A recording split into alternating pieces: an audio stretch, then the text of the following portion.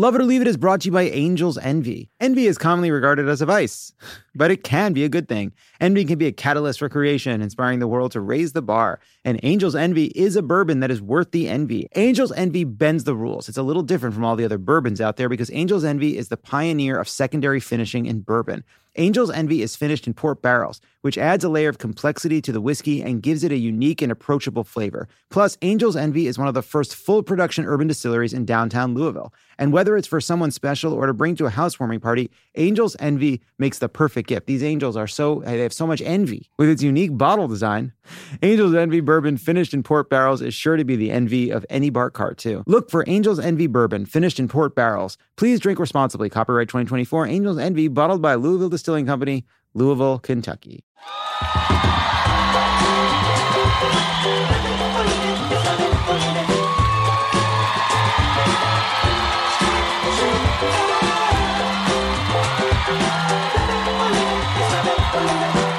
San Francisco, the Castro. Good to see all of you. Why are you guys all in such a good mood?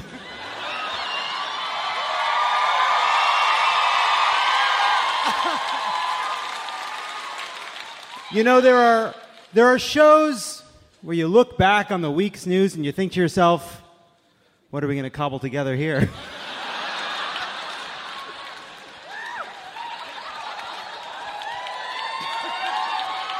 There was a philosophical problem that we faced in producing Love It or Leave It for all of you, and it was this. If 100% of cable news would work as an okay stop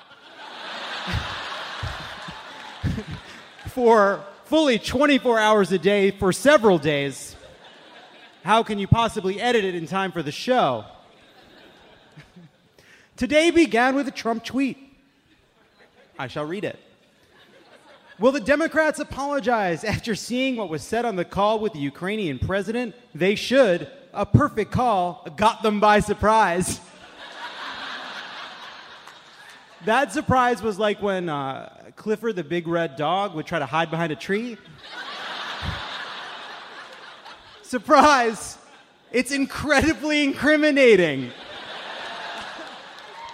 The White House released a memo, a kind of rough transcript of the fateful call between President Trump and Ukrainian President Volodymyr Zelensky that convinced Democratic leaders to launch an impeachment inquiry. Woo. Whoa. It was shocking because they said it was going to be exculpatory, and then it was not. In fact, Senate Republicans were so angry about it, they've been talking to reporters all day about how it was such a bad idea to release the transcript, and apparently one senator told Mike Murphy that if it was a secret vote, there would be 30 Republican senators for impeachment.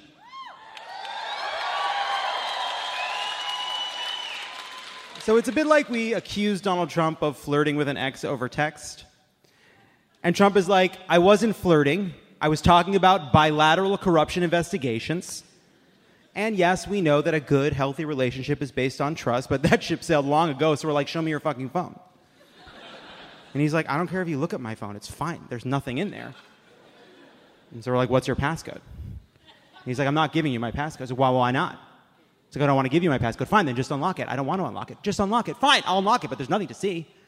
There's nothing you see. You can check yourself. And he unlocks his phone and hands it over, and at first it is just sort of government stuff. But you scroll, and he's looking pretty nervous, and then, boom, just dick pics.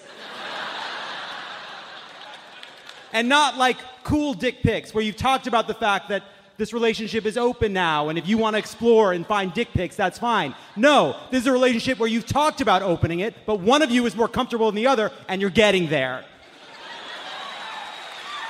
Here is what the call summary showed. Trump did indeed pressure Zelensky to investigate Joe Biden and his son Hunter, and even secured a promise from Zelensky that the completely fabricated issue would be reviewed. Trump asked Zelensky to investigate an even crazier conspiracy pushed by Rudy Giuliani, that the Ukrainians, not Russians, had a role in hacking and stealing emails from the DNC in 2016. Trump told Zelensky that he'd connect him with his personal lawyer, Rudy Giuliani, and the Attorney General, William Barr, on this issue, fully combining his personal interest with the national interest. Trump did, in fact, suggest a quid pro quo that involved trading arms for political favor. Zelensky thanked Trump for U.S. military assistance, says Ukraine will need more assistance, and Trump responds, and I quote, "I would like you to do us a favor, though." Republicans in Congress are all over the place, but a good many are trying to claim that there's no explicit quid pro quo. First of all, there wouldn't have to be. It is wrong to ask for foreign assistance and interference in an American election, even if you are not doing it via a shakedown. Shakedown, bad, not allowed. Foreign interference, also not allowed. Put them together, double crime. Meanwhile, there's an explicit quid pro quo right there in the text. The memo is incredibly damning. A lot of Republicans, though, are behaving like Westworld robots. It doesn't look like anything to me. Trump is at the UN, and lo and behold, he does a press conference with who? This is awkward. The president of Ukraine. Let's roll a clip.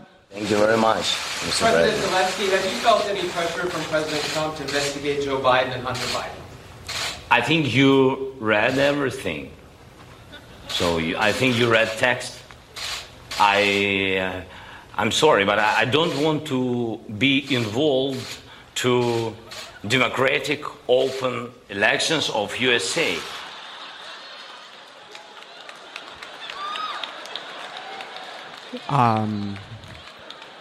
He is right here. You see him. He here. Crime man here. I'm from small, vulnerable country. Need crime man. And to be clear, it's okay for Lovett to do accent. He technically Ukrainian Jew. Okay. Let's continue. No, you heard that we had, I think, good phone call. It was normal. We spoke about many things, and so I think, and you read it, that nobody pushed me. Yes. In other words, no pressure. That is some Gone Girl shit. You expect Trump to put his hand on Zelensky's knee and be like, "We're very happy and we're just looking toward the future." When in history has anyone described a phone call as, quote, normal that was normal? When something normal happens, it never occurs to you to call it normal. That wouldn't be what you'd say. But when asked about an incredibly insane phone call, you'd be like, "It was very normal, very chill, very normal chill call. I insult France and Germany, then you put that out to your reporters. Very good for me. Delicate, dangerous times for me. I remind you I'm a comedian from Ukraine who finds myself in crazy circumstance." Did not see this one coming. Things are moving quickly. Democrats have reportedly begun debating whether to press equally hard on all of Trump's impeachable offenses or to limit the inquiry to the Ukraine scandal alone. But as of now, a majority, not just of Democrats, but of the House, supports impeachment.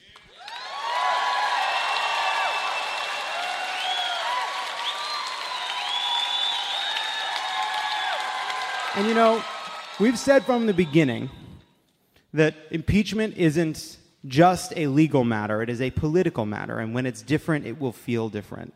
And I gotta tell you, this week has a whole new vibe. Meanwhile, Trump is back to calling it a witch hunt, as if he's a teenage girl in 16th century Salem who corrected a man's arithmetic. And I don't know about you, but I'm ready to see if he floats. And let me remind everyone, okay? Yeah, this is a big week. Impeachment's in the news. We're all freaking out. But the fight to take this country back is still to come. And right now, you can go to votesaveamerica.com/fairfight. Between now and November 5th, We are trying to raise $1 million so Stacey Abrams can put 20 teams on the ground in battleground states. We're doing the infrastructure work now so that we're not caught flat-footed by Republicans attempting to suppress the vote. She needs the support. We've raised $800,000 since we launched this campaign. We're so close to the end. This is what you can do right now to be effective in 2020. It's before we've picked a candidate. All the fights still to come. Right now, help put the people in place that will make sure that when we've done our jobs and knocked on doors and raised money and canvassed, that when people show up to vote, that they can register, that their votes are counted, that we make sure that people's voices are heard. So support Fair Fight. Get behind Stacey Abrams and go to votesaveamerica.com/fairfight right now. When we come back, the mayor of San Francisco, London Breed. Hey, don't go anywhere. There's more of Love It or Leave It coming up.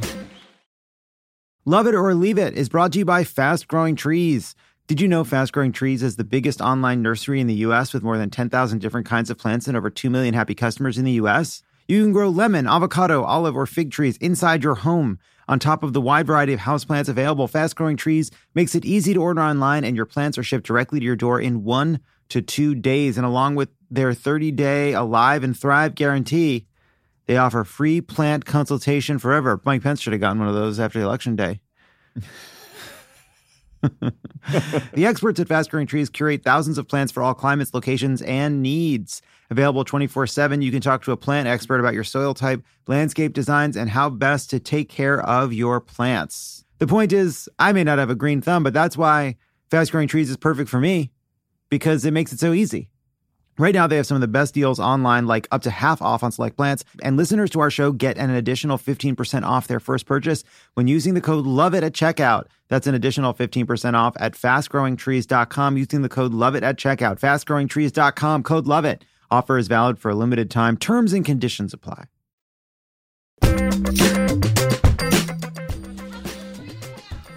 Tell you the story of the pants. You want to know the story of the pants? Well, you see, over the last 40 years, America and the world developed an international trading system that shifted the production of goods and services to places where the cost of manufacturing was lower, places like China and Vietnam and Bangladesh and India.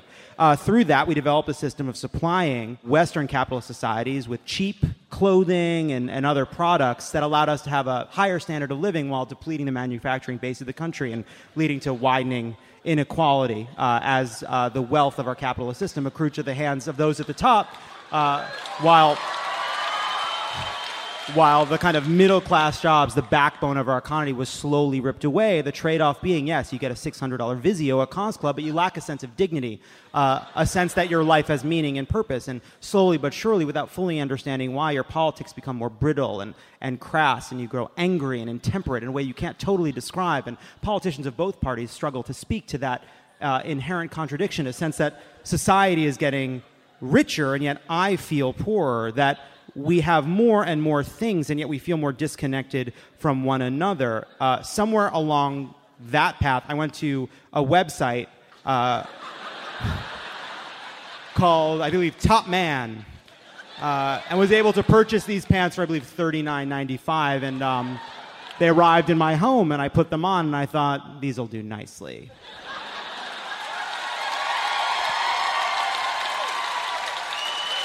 And that's the story of these pants.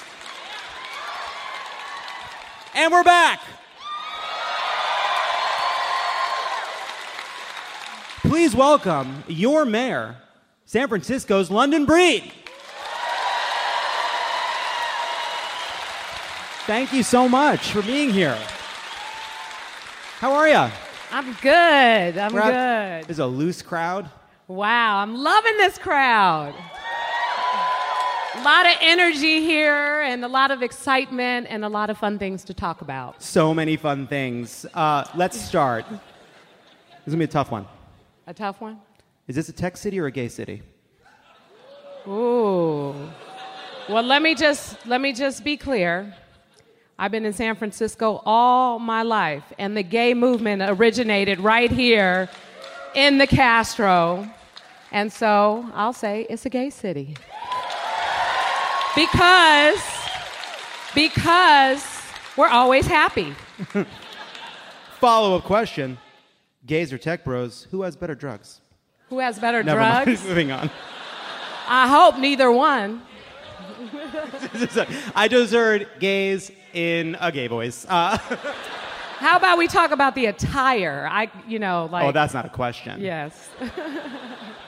All right. Donald Trump, he's former president. He recently insulted... We were having fun. Stop it.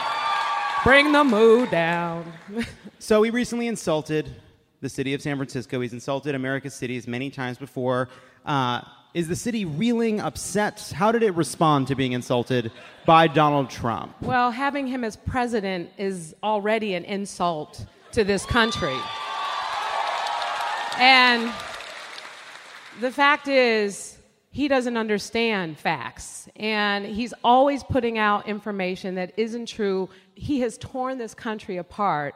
I mean, we have got to make sure that we do everything we can to get out there and not only vote, but also go to those swing states and work our butts off to make sure that we get a Democrat in office. You know, I talked to Mayor Bill de Blasio of New York City and Des Moines, and he... I asked him about this. It seems like there's this assumption where it's fair game to attack a city. That you see everyone from Donald Trump to Scott Walker, not just Trumps, but Republicans up and down the line who say, oh, you can vilify the coastal elites, you can vilify the coasts, San Francisco, LA, New York, big cities, that's okay. But suburban America, rural America, they're to be respected. They're sacrosanct. Why do you think it is acceptable for Republican politicians to bash cities and say things like, oh, the heartland, the real America, that's the part I care about? Why do you think that's acceptable? I think part of it is, first of all, it's not acceptable, but the fact is we are talking about people who get elected by those suburbs and small towns and places like that. In California, we're a blue state. So we're an easy target for somebody like, Donald Trump, who continues to come here and raise money and talk crap and then get on his plane and he's off doing whatever business he's doing. And he could care less about California because he knows that there is no way that he would ever win this state. And so at the end of the day, it's what sadly we see too many politicians do. They play to their audience. They play to their voters, the people who are supporting them. And what you have to realize is when you become an elected official, there were a lot of people who supported me and there were a lot of people who didn't support me. But I'm everybody's mayor. And so I can't pick a side and try to play to this side versus another. I have to take care of this city whether people that I don't like or they don't like me agree with it or not. You can't allow your personal feelings for people to get in the way of the jobs that you're here to do. And he's the president of the United States. It's already embarrassing, but for him to continue to do what he does, to just put fuel on the fire, it's heartbreaking. And I just keep going back to some of the situations that have been occurring around these kids who are separated from their families, people who are sending their kids to this country by themselves. You think some mother or father would make a decision to just send their child to the United States by themselves if it wasn't that bad? I can go on, but the point is, we are all on this earth together. And we are going to have people we agree with and we disagree with. Let's fight it out, and then let's go have a drink of wine, and let's move on, but let's take care of the people that we're here to represent. One of the issues Trump has harped on, Ben Carson came here as well, refused to meet with you, right? Well, he didn't respond. He didn't refuse. He Ghosted you. Never responded to my request. Ghosted you. Yeah, he did. Like some men in my life. It happens. Don't worry, girls. He's coming.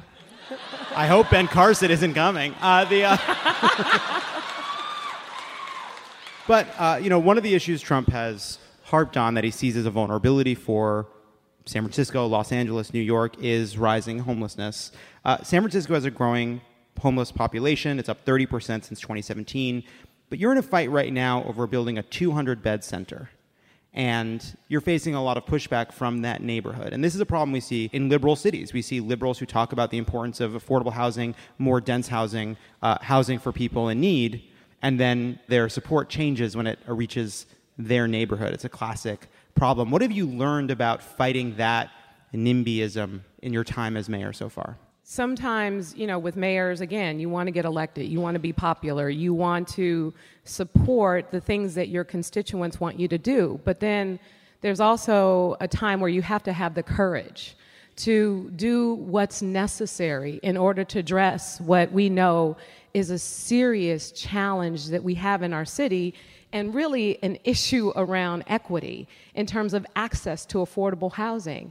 And for me, I grew up in poverty. I grew up in public housing here in San Francisco, and it was a struggle, and our community was neglected. The challenges that existed there, the frustration, the poverty, the violence, everything that you can think of. And there's no way that I would ever be in a position like this and not be willing to have the courage to do what is right, to get to what we need in terms of shelter beds, more affordable housing, all the things that we need to do in order to help people who unfortunately in some instances can't help themselves.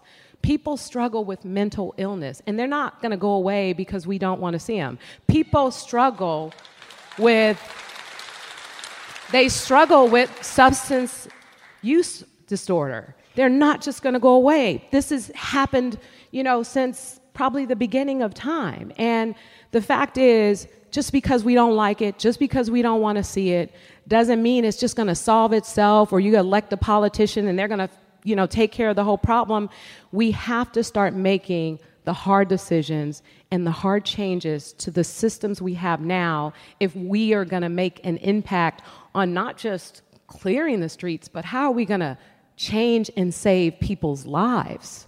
That's where we got to get to. Can I ask you about this? Because, this is a problem here in San Francisco. It's a crisis in Los Angeles. It's a crisis in cities across the country. And when it comes to whether it's building an apartment building in a neighborhood that's had single-family houses, or building shelters in a neighborhood where people don't want it, people who claim that they want these kinds of things, a lot of people who didn't realize they'd be confronted with this issue, who thought they would support it, all of a sudden think, wait a second, I care about this issue, I do, but it's affecting my property values, it's affecting my community, I'm worried about it personally, and all of a sudden they find themselves on the other side of the issue. How do you talk to that person? How do you talk to somebody who's coming at you from that point of view? Well, we have an obligation as a city, too. When we say we're going to build a shelter, a navigation center, and provide opportunities for people who are homeless, we have an obligation to talk to the community to help them understand what this means and what these shelters are like. We had a community where they were like, we don't want this, we don't want this. And we took them to another navigation center, talked to them a little bit about what this means, and had them meet some of the people whose lives have been turned around. And they said, okay, we'll give it a try. We don't want it, but we're not going to be adamantly opposed to it. We did it. And then before the lease even expired, the same community came back and said, it's okay. You can go ahead and extend the lease. It's like, give us a chance here. And for me, it's like, give it a chance. We can't keep doing the same thing and think that we're going to get a different result. We can't keep complaining about the problem, but as soon as it hits, our yard or our area, then we're like, well, wait a minute, not in my neighborhood. Well, it's already in your neighborhood. The fact is, we have people who are on our streets in every part of San Francisco, and we are in desperate need of shelter beds and housing to really make a dent in what we know is one of the biggest challenges that we face. So, 2011, San Francisco creates what critics call a Twitter tax. That's expired. But there's still questions about, rising rents, cost of living, inequality, homelessness, all in part because, tech companies have created tremendous wealth while accruing tremendous benefit that a lot of people say hasn't accrued to the rest of the city. Do you agree with that? And do you think that higher taxes in some of these companies may be an answer? So I think in part that is somewhat true in terms of the tech companies that are a part of San Francisco have not really become a part of San Francisco. And in some cases, some of the companies have been founded in San Francisco, but not invested and given back and done, the types of things that you should do as a good neighbor, a good business in this community. We have not done our part in San Francisco. We have not done our part with building more housing. We had this economic boom between 2010 and 2015. We were like, jobs, jobs, jobs. Every 8 jobs we created, 1 unit of housing. And we were wondering why, as technology moved forward aggressively, as Airbnb happened, and as all of these tech companies started to boom and hire all these people, where were they going to live? Where were they going to live? And we saw just a tug of war, and a lot of folks were pushed out of the city, and it became really a very controversial thing. And so this type of thing is what you deal with from the onset, not after the impacts. And that is what's necessary to build a better relationship with a city and communities that are new to the city. In addition to giving contributions and taxes and everything else, the cultivating the next generation right here in San Francisco with our kids who are in public schools all over the city. One other question on this, just because, I think San Francisco is facing a lot of challenges, or is kind of the tip of the spear on a lot of challenges facing cities across the country. And one of them is rising rents, whether it's for stores or for apartments or just places for people to live. And there's a lot of empty storefronts, empty apartments, because people are, for tax purposes or just hoping to get more money down the line. One idea I've seen people talking about is a vacancy tax. What do you think about that as a way to get more people into some of these open apartments, open places to live, open storefronts? I think what's happening and why a vacancy tax can be helpful is that in some instances, people who are leaving their storefronts empty, they're still able to write them off in their taxes. So they're somehow benefiting. I mean, I know in the Fillmore Western Addition community where I grew up, where homes were demolished, there was this massive development that happened with a lot of apartments, with a number of affordable units, and also a lot of storefronts that have been vacant for almost 20 years. And they're not obligated to do anything. And you would think that with so many empty storefronts for so many years, that there would be something put into place. And this is something that I'm working with some of the members of the Board of Supervisors to do in terms of vacancy tax or whatever you want to call it. We would have to go to the voters for something like that. But there are some fees that we're looking at now that we can do and propose that will make things a little bit more difficult for people to leave their storefronts vacant. But part of what we have to do is make changes to our existing policies in order to help small businesses achieve success. Rezoning, making it easier, and I just did some legislation, just signed some legislation, so that, like, for example, you have a coffee shop and you want to have a comedy show. Do you know how difficult it is to get a permit to do something that simple? Just some of the craziness that existed in this city in terms of policies. And I spent a lot of time when I used to be on the Board of Supervisors getting rid of some of those policies. So, next question. Do you support, finally, at long last, ending daylight saving time? Now here's what we're going to do. I just want to be clear what I mean. I mean that we stay in summertime and we never fall back. So we live in the good times. Thank you. Forever. Make it clear. Sorry. Because whenever the extra hour is of sleep, I would change daylight saving time so that's the only thing that happens. So a 25-hour day, it's innovative. It's innovative. Never been proposed on this stage. We've had a lot of pushback from many presidential candidates and others, but I've never heard a pitch for going to the strict 25-hour day. It's exciting. It's exciting. A lot of interesting implications.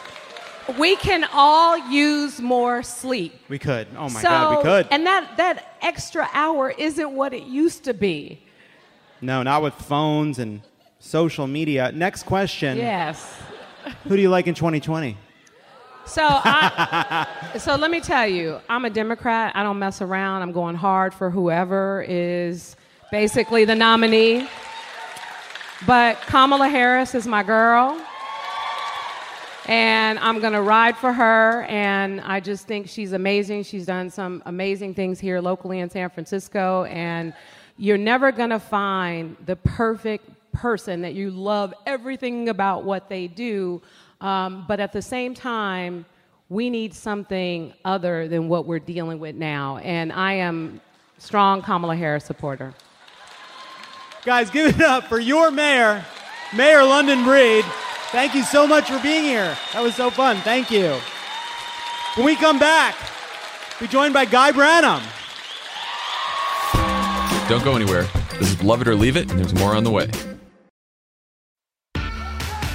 Hi, I'm Erin Ryan, a writer and host of the podcast Hysteria.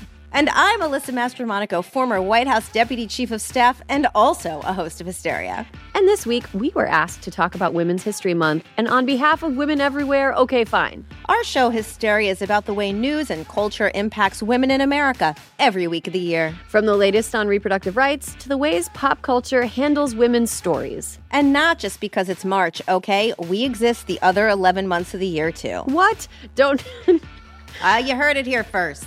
Don't even get us started on our exclusive YouTube series, This Fucking Guy, where we try to figure out how the worst people in America got to be so awful. So if you're looking for a pod that's by the ladies and for everyone, make sure to subscribe to Hysteria wherever you get your podcasts. And we're back. He was the host of Talk Show, The Game Show. He's an all-star Love It or Leave It panelist and the author of the incredibly funny book, My Life as a Goddess. Please welcome back to the show, Guy Branum.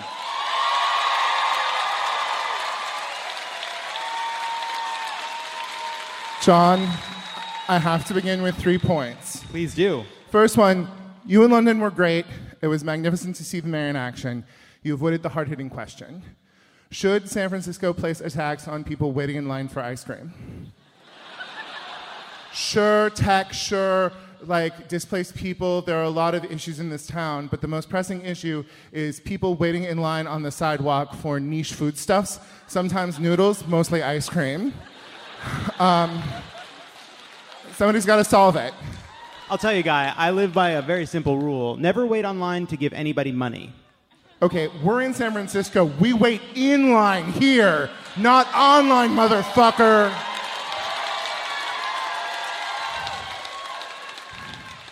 Second of all, I forgot that there were 3 points. 80 degrees in San Francisco. What the fuck are we doing? I mean, the people here, they don't have air conditioning. The people of Tiburon had to get on their boats. My last point was just a personal point between me and John. When I showed up, like about 15 minutes before the show started, he was like, thanks for showing up. And I realized it was because I have an unfortunate, 7 days length of beard growth that looks not ready for an audience full of people. And it was clearly John being passive aggressive at me. And I just want to be clear, it's for a Halloween costume that is heavily concepted out and required several calls to my florist. You know what? This show finally got 100% gay because this is two gay people having an interchange backstage in which one person is reading something into the exchange that did not take place. Did not have that reaction. John, do not lie about your shadiness less than a block from Harvey Milk's photo store, okay? Now it's time for OK Stop. We'll roll a clip. Guy and I can say OK Stop at any point to comment. Rudy Giuliani. Over the last few months, he's been bouncing around the Ukraine cosplaying as Jack Ryan. If Jack Ryan left drunk voicemails for his ex-wife from the handicap stall of a cigar bar in Midtown Manhattan. And a lot of people have questions about Rudy's mission to Ukraine. Like, why? Why you? So he went on, it says here, Laura Ingraham, to defend himself. Let's roll the clip. Why is Rudy running the show on that? Why isn't it FBI and Main Justice? Okay, stop. Such a good question. Such a good question from Laura Ingraham. Why would you call Rudy Giuliani, declining former mayor who spends most of his days waiting in a green room for someone to pull the string in his back, to Ukraine, a place in which he has no expertise, to investigate crimes about which he knows nothing. Let's see how he did. Because the FBI's performance since its entire investigation, including up to this moment, is flawed. Why am I doing it, Laura? Can't you figure it out? I'm his defense lawyer. I'm defending him. Rudy Giuliani. Okay, stop. I'm sorry. I'm old. When I was growing up, Republicans were the law and order people. Republicans were like, we have to do what the FBI and CIA say, even when they're overthrowing a country. And now they are so attacking the rule of law that, like, they are at odds at all times with the FBI and CIA. And to take that one step further and say that the President of the United States is such a unrestrained despot that his personal lawyer goes and handles the issues of the United States in foreign countries is like a little bit scary and a little bit, are we going to get a Versailles out of this? It's also worth remembering, too, that the reason Rudy Giuliani is Donald Trump's defense attorney is that any reputable attorney did not want to be involved. But also, take a moment and realize if Rudy's life had, God forbid, been cut short in 2006, like by a heart attack or something, the beautiful in memoriam he would have gotten. If it was just the man who went on SNL and made everything okay after 2001, and now it's just like the bad Goering, like the failed Goering. Right. You either die America's mayor or you live long enough to become this. But to your point, yes, his in memoriam has decreased in quality. Practice political criminal law since the early 80s is now saying he has evidence, he has all this information, he's making things up, and if the Bidens weren't public figures, it would be libelous, and I'm sure my friend, the former U.S. attorney, would agree with that. Okay, stop. Man, if someone in a tiny cable news box ever says, and I'm sure my friend agrees with that, he's not, and he's not. And he'll respond to what you just said. And I'd like to say to Mr. Hahn, I should sue you for libel because you irresponsibly said. Oh, please. Yeah, well, you actually usually Okay, say. stop. Hi, I went to law school. If you're in elective politics, people get to talk shit about you, and they certainly get to say things that are true. I am so tired of this president and his lackeys talking about libel and slander and like wasting everyone's time on that. Our courts need to do their job and say, shut up. Incredibly stupid things. You're a public figure. Yeah, and that's what I said. Yeah. By the way, do you have any idea that the State Department? So then you know the libel law. Shut up, moron. Okay, stop. Shut up, moron. At this point, I would like to note that many of America's problems are due to the fact that men between the ages of 50 and 75 struggle with intimacy. I don't even remember if it turned out to be true or not, but in one of Malcolm Gladwell's books, he talked about how taking the lead out of the gasoline solved crime or something. I don't remember. Anyway, the point I'm making is, I think that there's going to be a long-tail positive result of men not being raised the way these three men were raised. Look at them. I just think if we've done even a slightly better job with our boys, and I believe we have, maybe there'll be some. I think we'll see. I think we'll see. Shut up! You don't know what you're talking about. You don't know what you're talking about, idiot. I do. Okay, stop. No, you. John, I just want to say, at moments like this, I miss Poppy Bush. Because when he was undermining America's interests, you felt like there was some class involved. Oh, you know? Yes. There was a kind of Brahmin energy to it where yes, they would cut you. Yeah. We're declaring a war that is unnecessary, but also I have a beautiful home in New England. You just Mr. lied. Mayor, I wish you would stop. You lied, my friend. I wish you would stop, Mr. Mayor. Why don't you tell him to keep his mouth shut so we can tell the truth? Yeah, Chris, okay? just let Rudy just keep say your lying and then mouth you can shut. respond. And that's okay, stop. When we come back, very special edition of a segment we call Gay News. Kate, don't go anywhere. There's more of Love It or Leave It coming up. Hi, I'm Erin Ryan, a writer and host of the podcast Hysteria. And I'm Alyssa Mastromonaco, former White House Deputy Chief of Staff and also a host of Hysteria. And this week, we were asked to talk about Women's History Month, and on behalf of women everywhere, okay, fine. Our show Hysteria is about the way news and culture impacts women in America every week of the year. From the latest on reproductive rights to the ways pop culture handles women's stories. And not just because it's March, okay? We exist the other 11 months of the year, too. What? Don't... You heard it here first. Don't even get us started on our exclusive YouTube series, This Fucking Guy, where we try to figure out how the worst people in America got to be so awful. So if you're looking for a pod that's by the ladies and for everyone, make sure to subscribe to Hysteria wherever you get your podcasts. And we're back!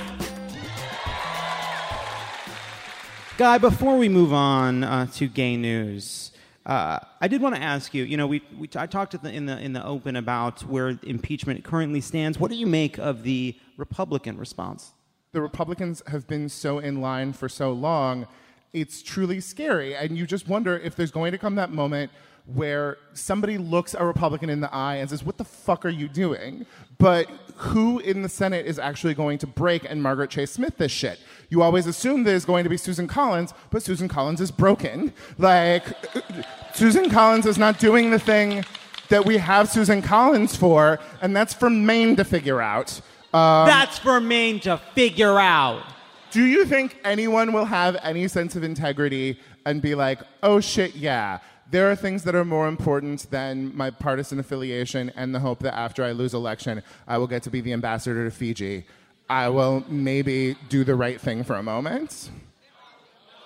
So, look, I hear the cynicism, and I get where it comes from. Looking out the world and observing it with your eyes and your ears. People will disappoint you. They will again and again. Because of their nature, fallen. She ate the apple. Women did it. What? Is that not right? Gay male misogyny is real, you guys. So, so I will say, I agree that, you know, we can't hold out hope that Republicans will discover their consciences. Those are gone. But I will say I am surprised, even in the past 48 hours, by the reluctance of Republicans to full-throatedly defend Donald Trump. They are looking for things that they can say with a straight face on camera. Things like, I'm reserving judgment. Things like, this president shouldn't have to release the transcripts. What about the precedent? They are reluctant to go out there and full-throatedly defend him, but for those that have successfully killed a part of themselves that experience shame, and many of them have done that. But some of them still haven't. Some of them still feel shame. You can see it in their eyes. Shame, it turns out, we didn't realize it, was among the most powerful instruments of American politics. It prevented a great many abuses that, it turns out, were not prevented by laws or institutions. I think Rob Portman, because he wants to be a human being.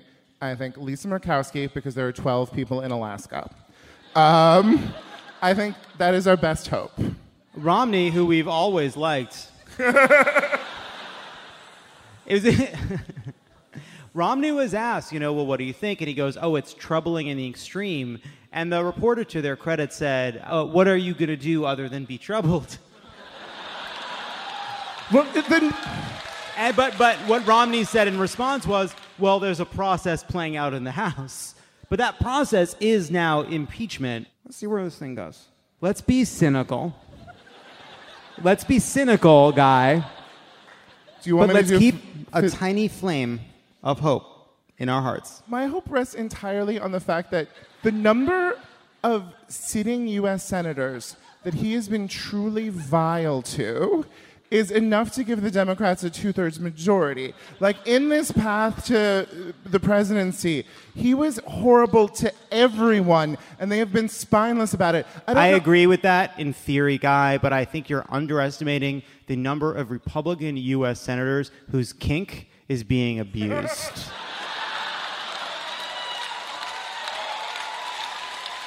Here's the thing, John. I don't think it means that they will vote to convict him for impeachment.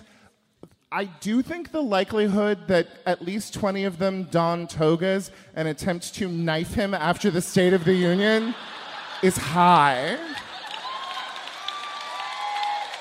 And now it's time for gay news. San Francisco. It's changed a lot in recent years. Tech bros, etc. Now, a typical gay experience in the city is Grimes convincing Elon Musk to watch Blue is the Warmest Color and try poppers. Too much? But that's not true here in the Castro. Here in the Castro, still gay as hell. Who's fucking in bushes after the show? I'm gonna be there. Here in the Castro, you've got Harvey Milk and you've got Muscle Milk. You've got Zen meditation centers and you've got Zendaya appreciation centers. She's so tall. You've got Big Little Eyes and Big Little Thighs. I don't even know what that one means. But the Castro remains, as always, a bastion for gay people. It's a place where we can be ourselves. So tonight, we're going to reflect on gay history in a segment we're calling Gay News. I am bad at that. I'm sorry. This is never going to be Las Culturistas. I am not going to be able to synchronize myself with you. I'm not good at singing, but I know a lot of Supreme Court decisions, okay? I bring other things to the table, John. Please stop shaming me for not being musical. Point taken. In 1794, Luxembourg legalized sodomy. And then in 1795, after some really fun vacations, their neighbor Belgium did the same thing. It's like the president of Belgium came back from Luxembourg and was like, you guys are not going to believe the holes I discovered in Luxembourg. Gay news. In Chicago, 1924, Henry Gerber, a war veteran and immigrant, formed the first known gay rights organization in the United States, the Society of Human Rights, which housed the first publication for homosexual men, Friendship and Freedom. Their newsletter, which I can only assume was published through MailChimp, only sent out a few issues before the organization's vice president's wife reported them and waited for their arrest. Then the chorus of Cell Block Tango began. And honestly, can you blame her? Do you ever think about if you had lived in the 50s in the hours and you married a lady, what it would be like? So, good question, Guy. Thanks for asking. Here is what I believe. I do not believe it is possible for me to marry a lady.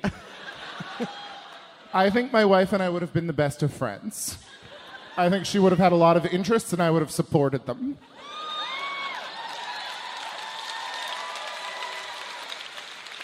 I just don't think I can get it done. Gay news. 1994, at a sleepaway camp, a boy named Ian who was good at soccer did an impression of me that was just this. It was just, ugh. Gay news. In 1998, a young law student in Minneapolis, Minnesota, called his parents and told him that he was gay. And because she knew that he was going through a hard time, Cher released the Believe album. She was like, I know I have been away. I know I focused on movies a lot for a while, but I feel that there is a very fat gay boy out there who is balding, and he needs to believe in life after love, and also that he's strong enough.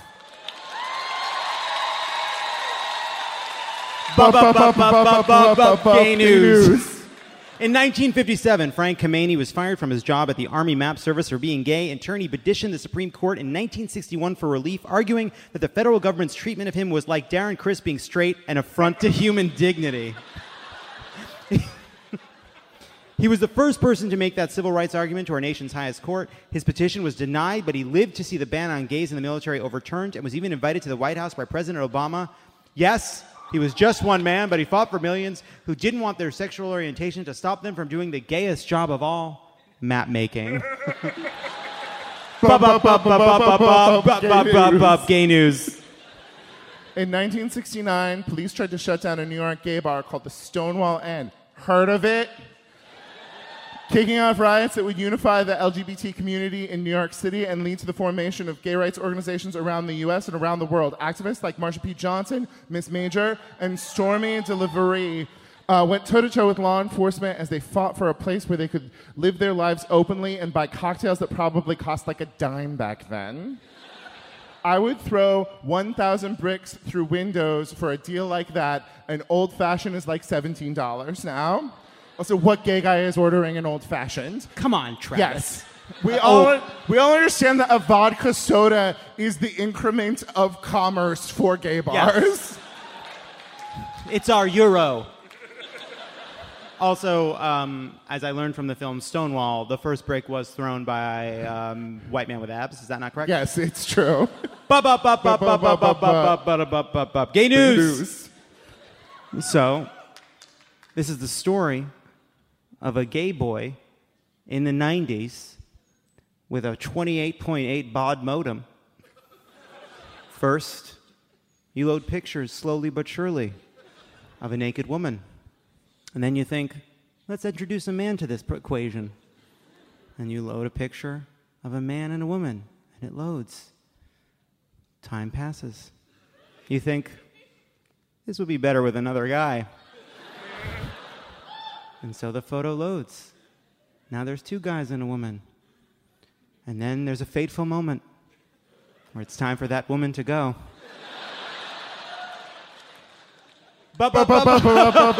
Gay news. 2003. I am sitting at my telemarketing job at Civic Center in Oakland, and my coworker Anjanette walks up and says, "Why are you crying?" And I said, "I am reading a Supreme Court decision right now." That Supreme Court decision, ladies and gentlemen, was Lawrence v. Texas, the best work that Anthony Kennedy ever did. Gay news. Gay news. 2005, Meryl Streep said cerulean. Why is no one ready? Why was no one ready? Gay news. I remember when Ellen came out of the closet. And I actually watched it completely. I watched it, I remember when it was coming. I read all the news stories about it. I watched the episode, but it wasn't for another decade more that I realized that I had watched Ellen come out of the closet without saying a word out loud. I was closeted myself at the time, and I just experienced it. It was incredibly important to me, and I never told a soul because by the time I'd come out so many years later, I wasn't thinking about that moment, that incredibly poignant moment between me and this TV star, and I realized that so many other people had this personal secret moment with Ellen DeGeneres, and so I found myself watching Ellen accept the Presidential Medal of Freedom from President Barack Obama. And I found myself tearing up because I realized that I had never spoken aloud about this incredibly important experience in my life. Because I realized at that moment, when I saw Ellen come out of the closet, that I too could be a gay comedian who has a reputation for being much meaner than you'd expect behind the scenes.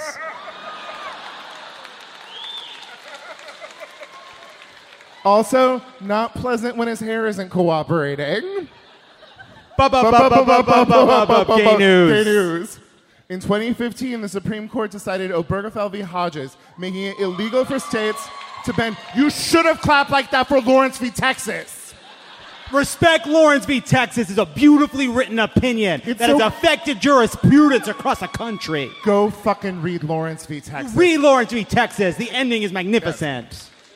Honestly, by Obergefell v. Hodges, Kennedy was like trying too hard, you know? No, it had gone to his head. It was getting very overwritten. It was like Matrix Revolutions. Making it illegal for states to ban same-sex marriages, thanks to the deciding vote from gay icon and drag queen moderate Anthony Kennedy. Then, that night, the White House was lit in rainbow colors by John's friends. Barack Obama. It was weird, because by that point in time, I had been out of the closet for, almost 20 years. I just never thought that I would get to be a part of my country that much, if that makes any sense. Don't pity me, be excited. Also, you should have clapped more for Cerulean. And I thought at that moment that my mother would wait 15 minutes before texting me about when I'd get married. And that's gay news. When we come back, the rant wheel. Don't go anywhere. This is Love It or Leave It, and there's more on the way. Hi, I'm Erin Ryan, a writer and host of the podcast Hysteria. And I'm Alyssa Mastromonaco, former White House Deputy Chief of Staff and also a host of Hysteria. And this week, we were asked to talk about Women's History Month, and on behalf of women everywhere, okay, fine. Our show Hysteria is about the way news and culture impacts women in America every week of the year. From the latest on reproductive rights to the ways pop culture handles women's stories. And not just because it's March, okay? We exist the other 11 months of the year, too. What? Don't... You heard it here first. Don't even get us started on our exclusive YouTube series, This Fucking Guy, where we try to figure out how the worst people in America got to be so awful. So if you're looking for a pod that's by the ladies and for everyone, make sure to subscribe to Hysteria wherever you get your podcasts. And we're back. Now it's time for the rant wheel. You know how it works. We spin the wheel. Wherever it lands, we rant about the topic.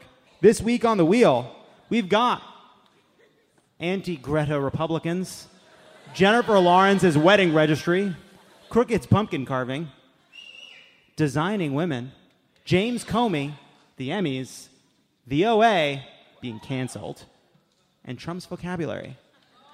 Let's spin the wheel.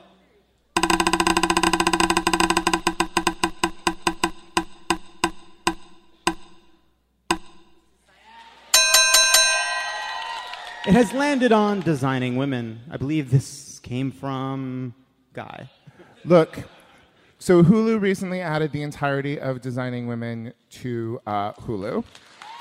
And John, there used to be a time that situation comedies were about something. You watched that fucking first season of Designing Women. So many feminine, like it was groundbreaking that was a show with four, let's be honest, white ladies talking to each other. But there are so many issues that are still relevant today that come up in that first season. It's so good. Shoulder pat. There used to be a time when sitcoms were like relevant and funny and good theater, and then they just came to a point where they're now either like bad pablum, so we can sell it to the Netherlands, or they're not a comedy, they're just a half-hour-long drama where people are sad. This was four ladies, and it wasn't about shoes, it wasn't about dating, it was about their real, actual lives. It is possible, ladies and gentlemen, for TV to be funny and relevant and political and interesting. And that, so you know, and so your children will know, is the night the lights went down in Georgia. Went out in Georgia. I failed on the landing there, John. No, they didn't know. They didn't know. You're the only one who knew. I know, but still inside. Also, Annie Potts is amazing. Let's spin it again.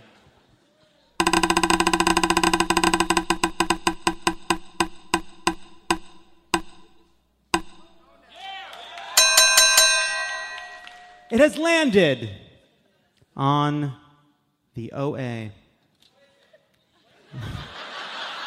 That's the problem, sir. You shouted, "What is it?" And I'll tell you what it is. It's a show that you didn't deserve. And I'll also say that there were a lot of things on this rant wheel that I was interested in talking about tonight. It was a very packed wheel. So before I get to the OA, I want to run through a few others.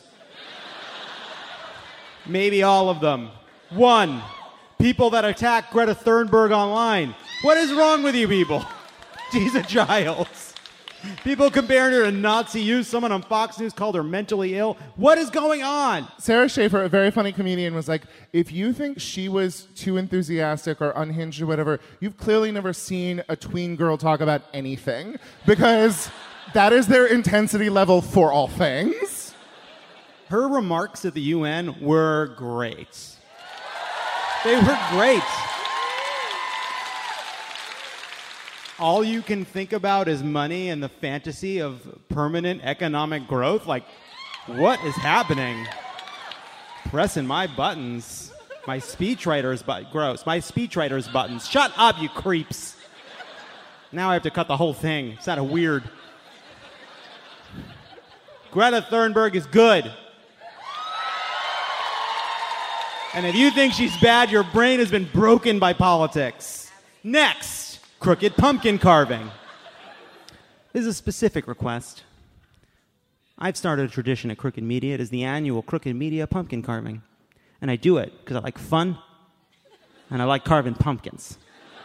All right? And it's a mandatory tradition. And every year, I notice how it doesn't seem to appear on the schedule until I start raising some fucking hell. Because, of course, an annual pumpkin carving requires a great deal of annual pumpkins. But I'll tell you something about the annual pumpkin carving. John and Tommy never want to carve a pumpkin. Like they're too good for it. So, everybody be chill, but at a certain point I may call upon you to tell them to carve pumpkins. Please be ready. Next topic, the Emmys. Too many good shows. Next topic. No, can I just add one more thing? Good for Phoebe. Next topic. Trump's vocabulary. He's down to 500 words. He is using the Orwell dictionary by accident. But let's end the show by talking about the OA. How many people here have watched the OA? How many people here have heard of the OA but didn't click on the OA? How many people here have never heard of the OA? Here's the thing.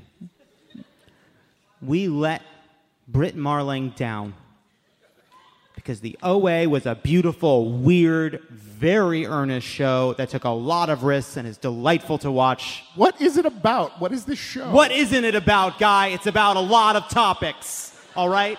The nature of consciousness, human intimacy, multiple dimensions, a house with magic. It's about a lot of stuff. All right? It's about a lot of stuff. It's a little bit about mass shootings. Just a little bit in a way that's hard. It's also about interpretive dance. It's about a lot of stuff. It's hard to explain. It's why it didn't take off. But here's the thing. I feel very guilty about the OA, and I'll tell you why.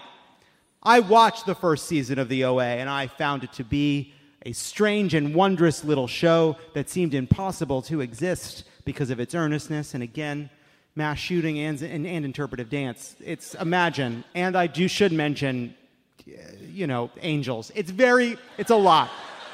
It's a lot. It's a lot. It's a lot.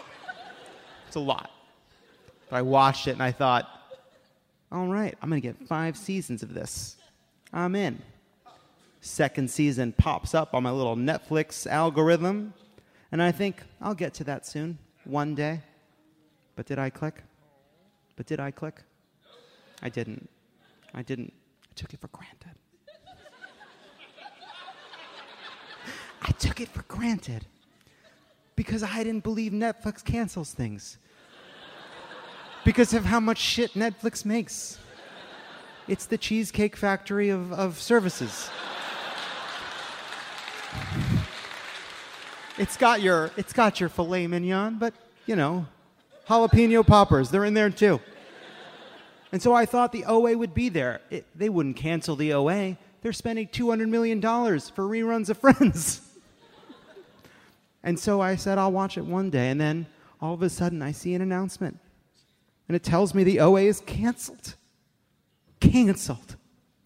And I thought to myself, I never watched it. And so I started watching it. And if it's possible, the second season manages to be even weirder than the first. It's one of the most bizarre experiences you can have watching a screen. I don't even want to spoil it for you. I guess what's the difference? It's not coming back.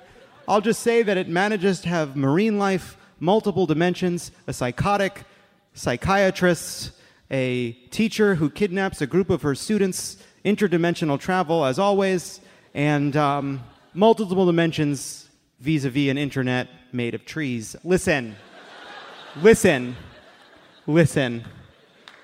But I watched those 8 episodes, and at the end of the 8th episode, I found myself crying for 2 reasons. 1, I'm easy. But 2, because this was a good and interesting show about what brings us together and kindness we see in each other, and that took chances in all of us talk about how we want to watch interesting stuff that's not the Avengers, and then Brit Marling makes it for you, and you throw it in her fucking face. Which brings me to Trump. I thought the OA would always be there. Just like I thought I'd probably have a way to end the show from this point. Wait, is the OA rule of law? Is the OA rule of law? The OA is Barack Obama in this specific way.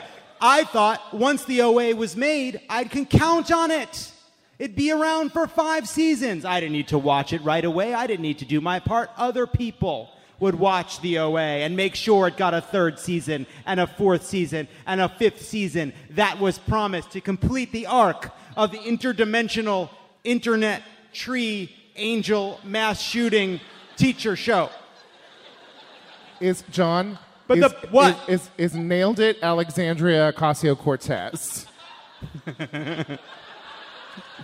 Yeah. Let's end on a high note. The last 2 days have been pretty good.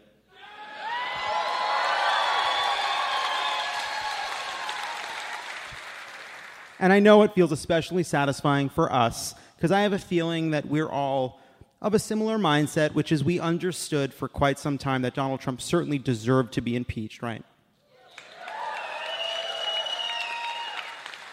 We believed it was the right thing to do morally, but we convinced ourselves that it was the right thing to do politically, that he should be impeached, we should hold him accountable. I agree with that, Guy. Yes. We all have thought that for a long time. And the first 2 days have been pretty validating. They've been pretty good to watch Donald Trump on his heels. And if you watched him at the UN today give his 4 o'clock press conference where he looked like someone had put 5 Benadryls in his Diet Coke, and he got up there and he should have had like one of those Benjamin Franklin sleeping caps and a fucking candle and a little copper thing, you know? That's what he looked like. And by the way, that's what he should sleep in. That's like, I don't even mean that in a mean way. Like, that is the fucking look for Donald Trump. It's an A+ look for him. One of those blue caps that goes over the top, a full sleeping dress, and a candle in a little copper thing. Can't you see him wandering around an old Victorian mansion looking for people to tell him a story, that he can talk about the good old days, that time where he was respected at the UN? But I want us to remember this feeling, because we've been calling for impeachment a long time, and it's not always going to feel as good as it did for the past 2 days. It's going to be, at times, a bit of a slog, because it's 2019, and there's no clean wins. This is not going to be a knockout. It's only TKOs, a term I know. All I'm saying is, this is the good part, this is the fun part, but we're in it now, all right? We've caught the fucking car, so let's just keep our eyes on the prize. Be a fucking Greta. And that's our show. I want to thank your mayor, Mayor London Breed. I want to thank Guy Branum. I want to thank the Castro. I want to thank all of you for coming out. I want to thank San Francisco. Have a great night.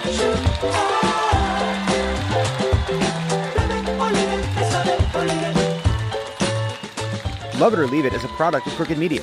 It's written and produced by me, John Lovett, Elisa Gutierrez, Lee Eisenberg, our head writer and Joe Biden supporter, Travis Hellwig, and writers Jocelyn Kaufman, Alicia Carroll, and Peter Miller. Bill Lance is our editor, and Kyle Seglin is our sound engineer. Our theme song is written and performed by Sure. Thanks to our designers, Jesse McLean and Jamie Skeel, for creating and running all of our visuals, which you can't see because this is a podcast, and to our digital producers, Nar Melkonian and Yale Freed, for filming and editing video each week so you can.